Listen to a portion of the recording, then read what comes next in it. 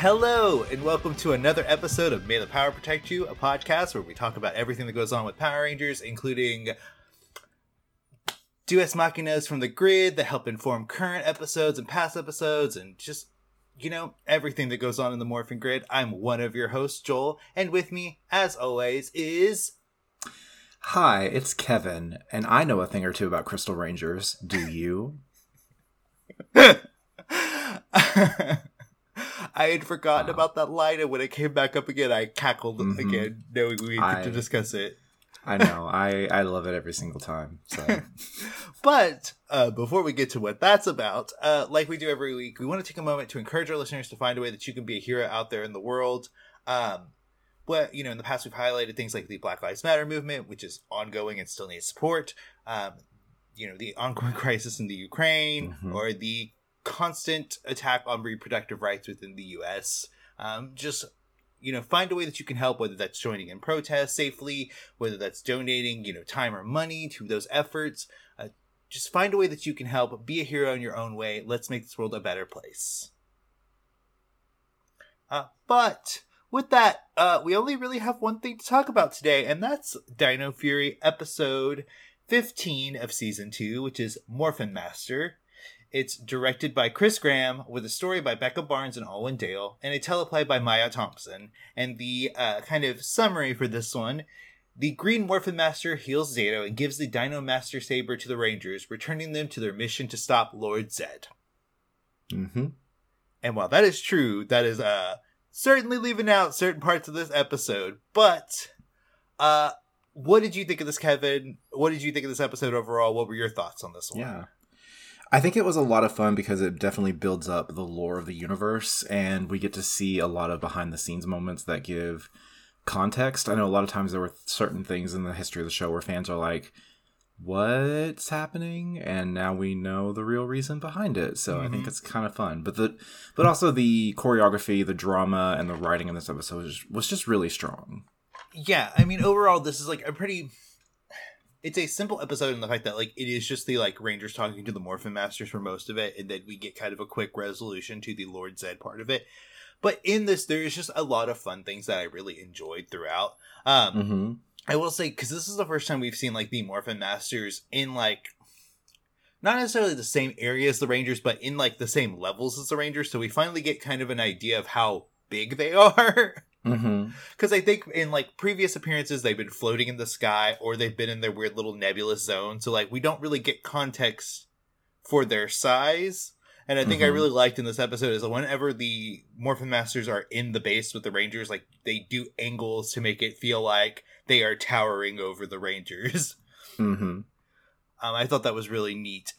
But overall, I mean, like the kind of description says, the big thrust of this episode is the issue with the Green Morphin Master. The thing they leave out is there is this interesting dynamic where we find out that the Green Morphin Master, by helping the Dino Fury Rangers, breaks this sacred rule they've had that was established by the Red Morphin Master, in that they would never interfere in the work of the Rangers, that they would stay neutral to keep themselves and the grid safe. Yeah. Of course, that turns out to not be totally the case, and that the Green Morphin Master has been, nudging things in Ranger history for quite some time. But I thought what I liked in this is that, the Rangers immediately call kind of BS on this rule that apparently exists whenever they're but you created tons of Rangers. How is that not interfering? Exactly. Yeah. I do love that part, but what do you think of that whole situation?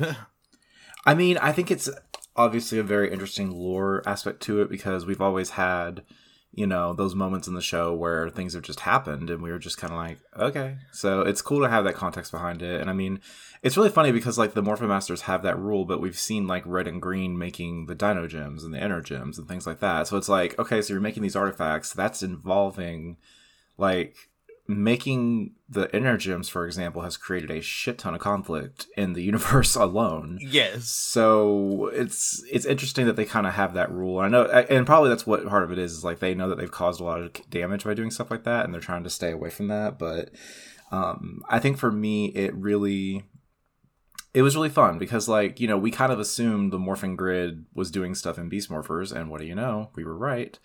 But it was interesting to see that conflict among them and, like, that idea of if you have ultimate power and you just stand by doing nothing with it, is that good or bad?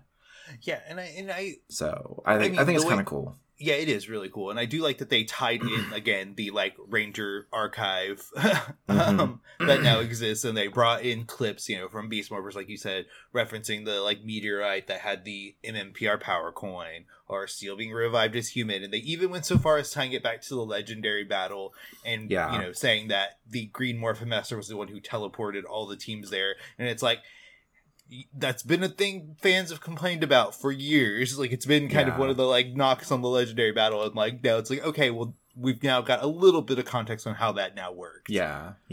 It's adding to the universe in a way that doesn't detract from what previous creators have done, and it's more additive than anything else. It doesn't like change the context of what occurred. It just like gives reasoning behind why it happened, which I think is good. Exactly. And I think it definitely gives a new idea to things that are happening as they go forward. Yes. Oh, like, I know a lot of people have been mad about this because it gives, as we referenced in an episode, like episode 43 of our podcast, the title, you know, if something weird happens, a Morphin Master did it. You know, a lot of people complained and called it lazy. It said it's, you know, it doesn't take much to like, it's like a Band-Aid kind of thing. But what I do like about this is they've now pulled this ripcord. They can't do it again. Like, the Morphin Masters have done things in the past. Like, that can't be the thing they go to going forward. Yeah, exactly. So I do really like that, and I think it kind of interestingly like puts a bow on everything that has happened, and anything going forward they kind of have to get themselves out of somehow. I do like as well, so when the Morphin Masters were kind of not introduced, because technically they were introduced to Mighty Morphin, but when we got to see them in Dino Fury, they were kind of this like homogenous group, and obviously from a costume design they are the same suit repeated multiple times with color changes. I do like that this episode establishes that they have personalities, at least somewhat, and that they are different beings in some way, shape, or form.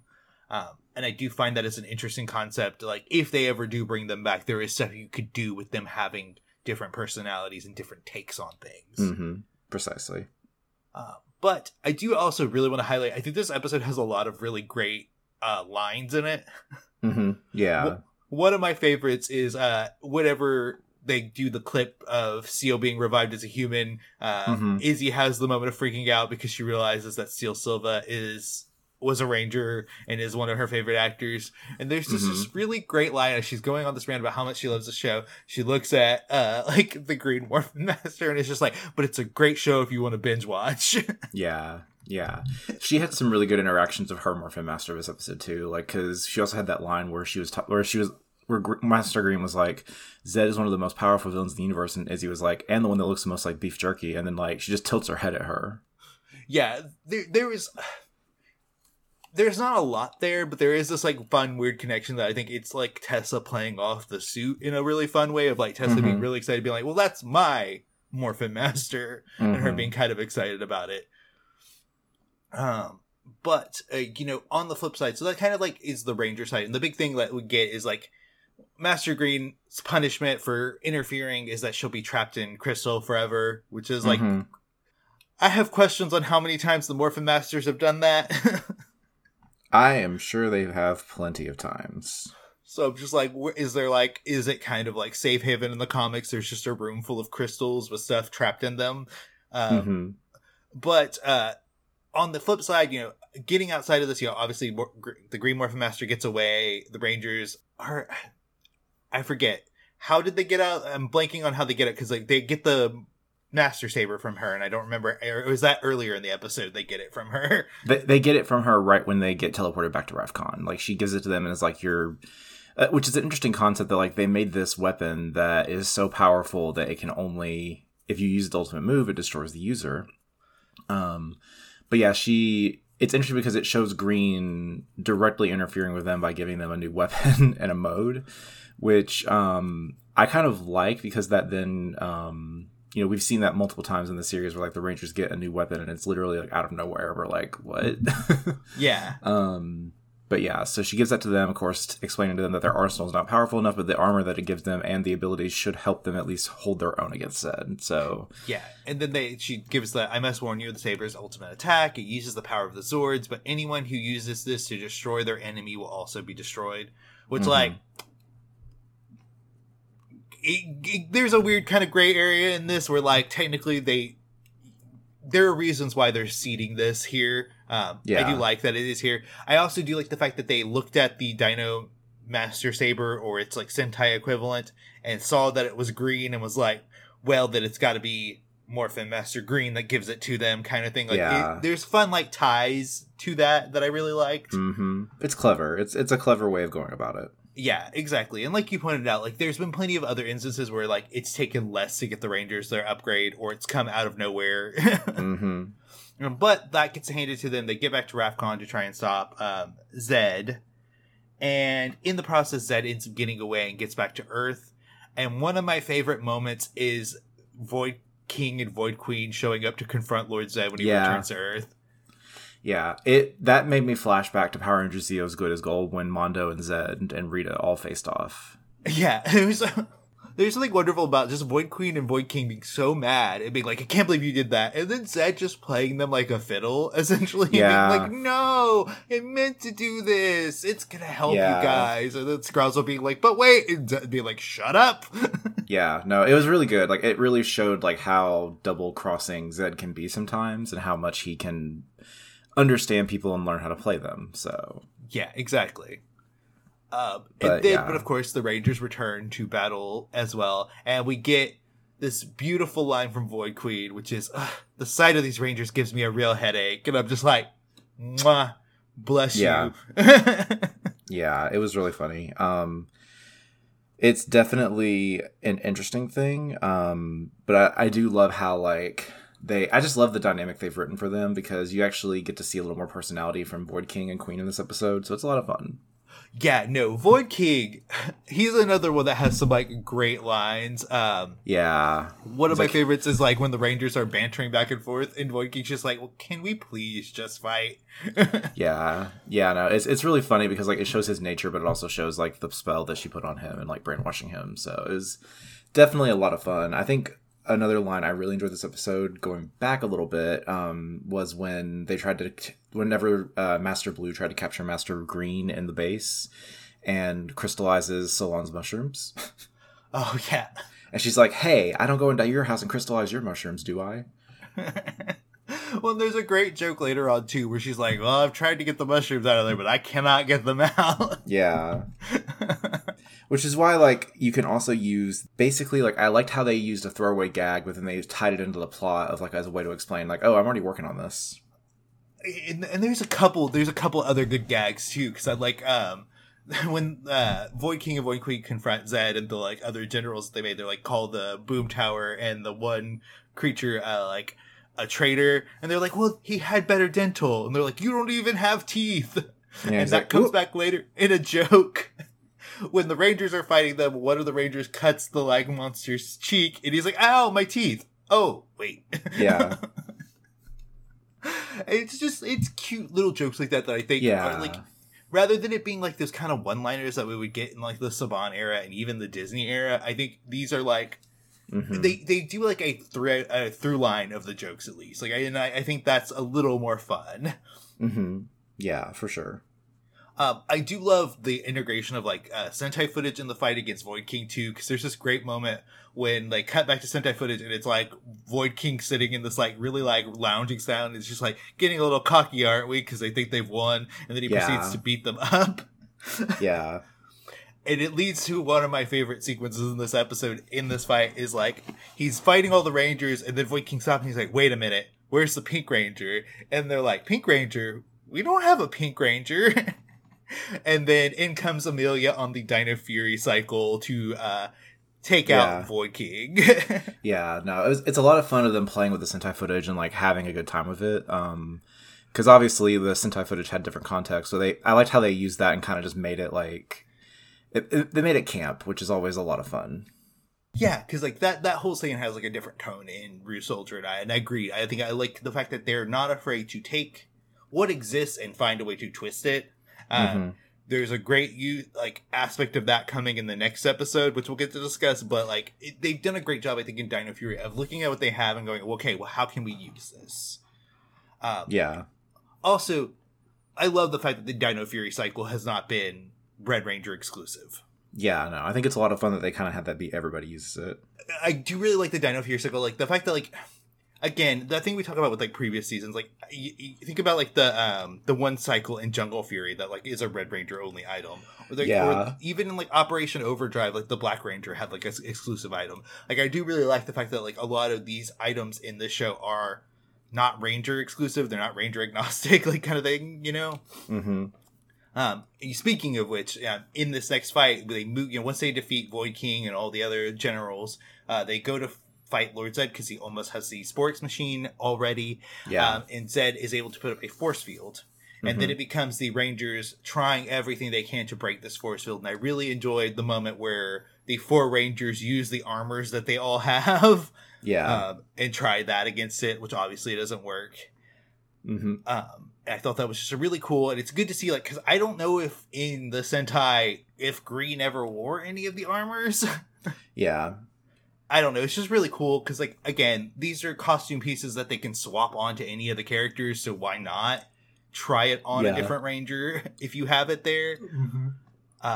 But, obviously, in this fight against Zed, this force field, Zed is almost going to win, and then Master Green shows up, dispels his force field, and then takes on Zed herself.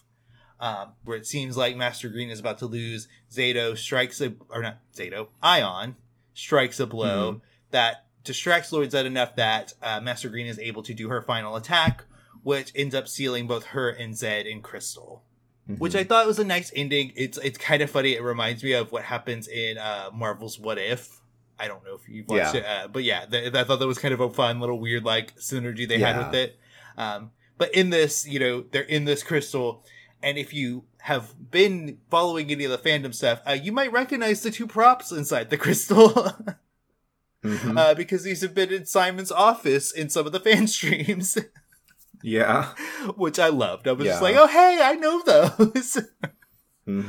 But the Rangers take the crystal with Master Green and Lord Zed back to their command center, and it becomes this whole conversation. Well, how do we get them out? Could we find Rangers that have crystal powers? Which leads to a line that I know Kevin was happy about. Yes. Yes, I cackled so hard on that line. I Trixie Mattel screamed. And it's a lot of fun because it shows. I love lines like that because it's always a nice wink and a nod to the older fans that know, that follow Sentai and know. And I died. I was like, okay, all right, I see you. God, the day they make a train joke or or a cube joke, I would howl because people would be so mad about it, but it'd be so funny. It's just, again, it's that thing where they know what they're doing. They know that the fan base they have is both older fans and younger fans, so they kind of are aware that they can play. And I do like that in Dino Fury they've been doing that a lot. But in this conversation, Master Blue and Master Red arrive, realize the error of their ways, release Master Green from the imprisonment, and thank the Rangers for teaching them a lesson, essentially. And then once Master Red and Master Blue are gone, they have this final moment with Master Green where Ion apologizes to her for not being able to be the one to fulfill the prophecy. And Master Green's well, when I said you had to defeat Lord Zed, I never said you had to do it alone. Which, again, nice moment for Ion to learn, because we had the whole last episode where he was trying to do everything by himself. Threads that needle nicely. And we do get this last kind of mystery because Zato asks, well, what happened to the people of Rafcon? Master Green, of course, is well, I can't answer that. That's a thing you'll have to learn on your own. Yeah. Yeah, it shows that, she knows when and where to, and get involved and where not to. Exactly. For sure. But any other thoughts on this episode? I knew this was again a contentious episode among fans. I've seen people complaining about it, which I don't get personally. But any last thoughts? it's a good episode overall. I think there's a lot of fun moments that build the lore of the series. This effectively serves as the quintessential clip show episode that we normally get every season. And what I've really loved about Dino Fury, and even Beast Morphers to an extent, that I've really loved these past couple of years when we get these plot episodes where they're revolving around clip shows. We get good moments like this where effectively it forwards the plot. It doesn't stifle it. Yeah, and it's even... what I think is more impressive about this is the fact that this wasn't in their initial plan.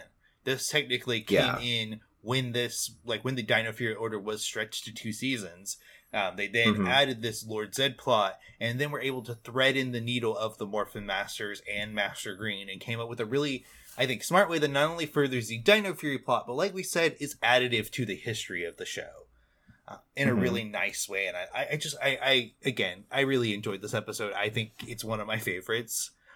Because it not only does the clip show thing, it not only threads the needle of like being additive and moving the plot forward. There's a lot of great character moments, and we've talked about them, from Solon having her moment with like the Morphin Masters where she scolds them, having Izzy being excited about Master Green. There's been just like really great like little character moments in this that I think make it so good. But with that said, I guess that'll kind of wrap up our discussion of this episode. Next episode 16, I think is going to be a lot of fun to discuss. And that'll actually be our 100th episode next time. So it will. We won't. We may not be doing anything crazy, but we'll see what's all to discuss next week. Because, our luck, they'll probably announce some new, Lightning Collection figures, or, a Zord Ascension project will fall from the sky. Knowing every time we're like, there's nothing they're going to announce, and then, of course, more comes. But, we'll see, but next week will be really fun for us, I think.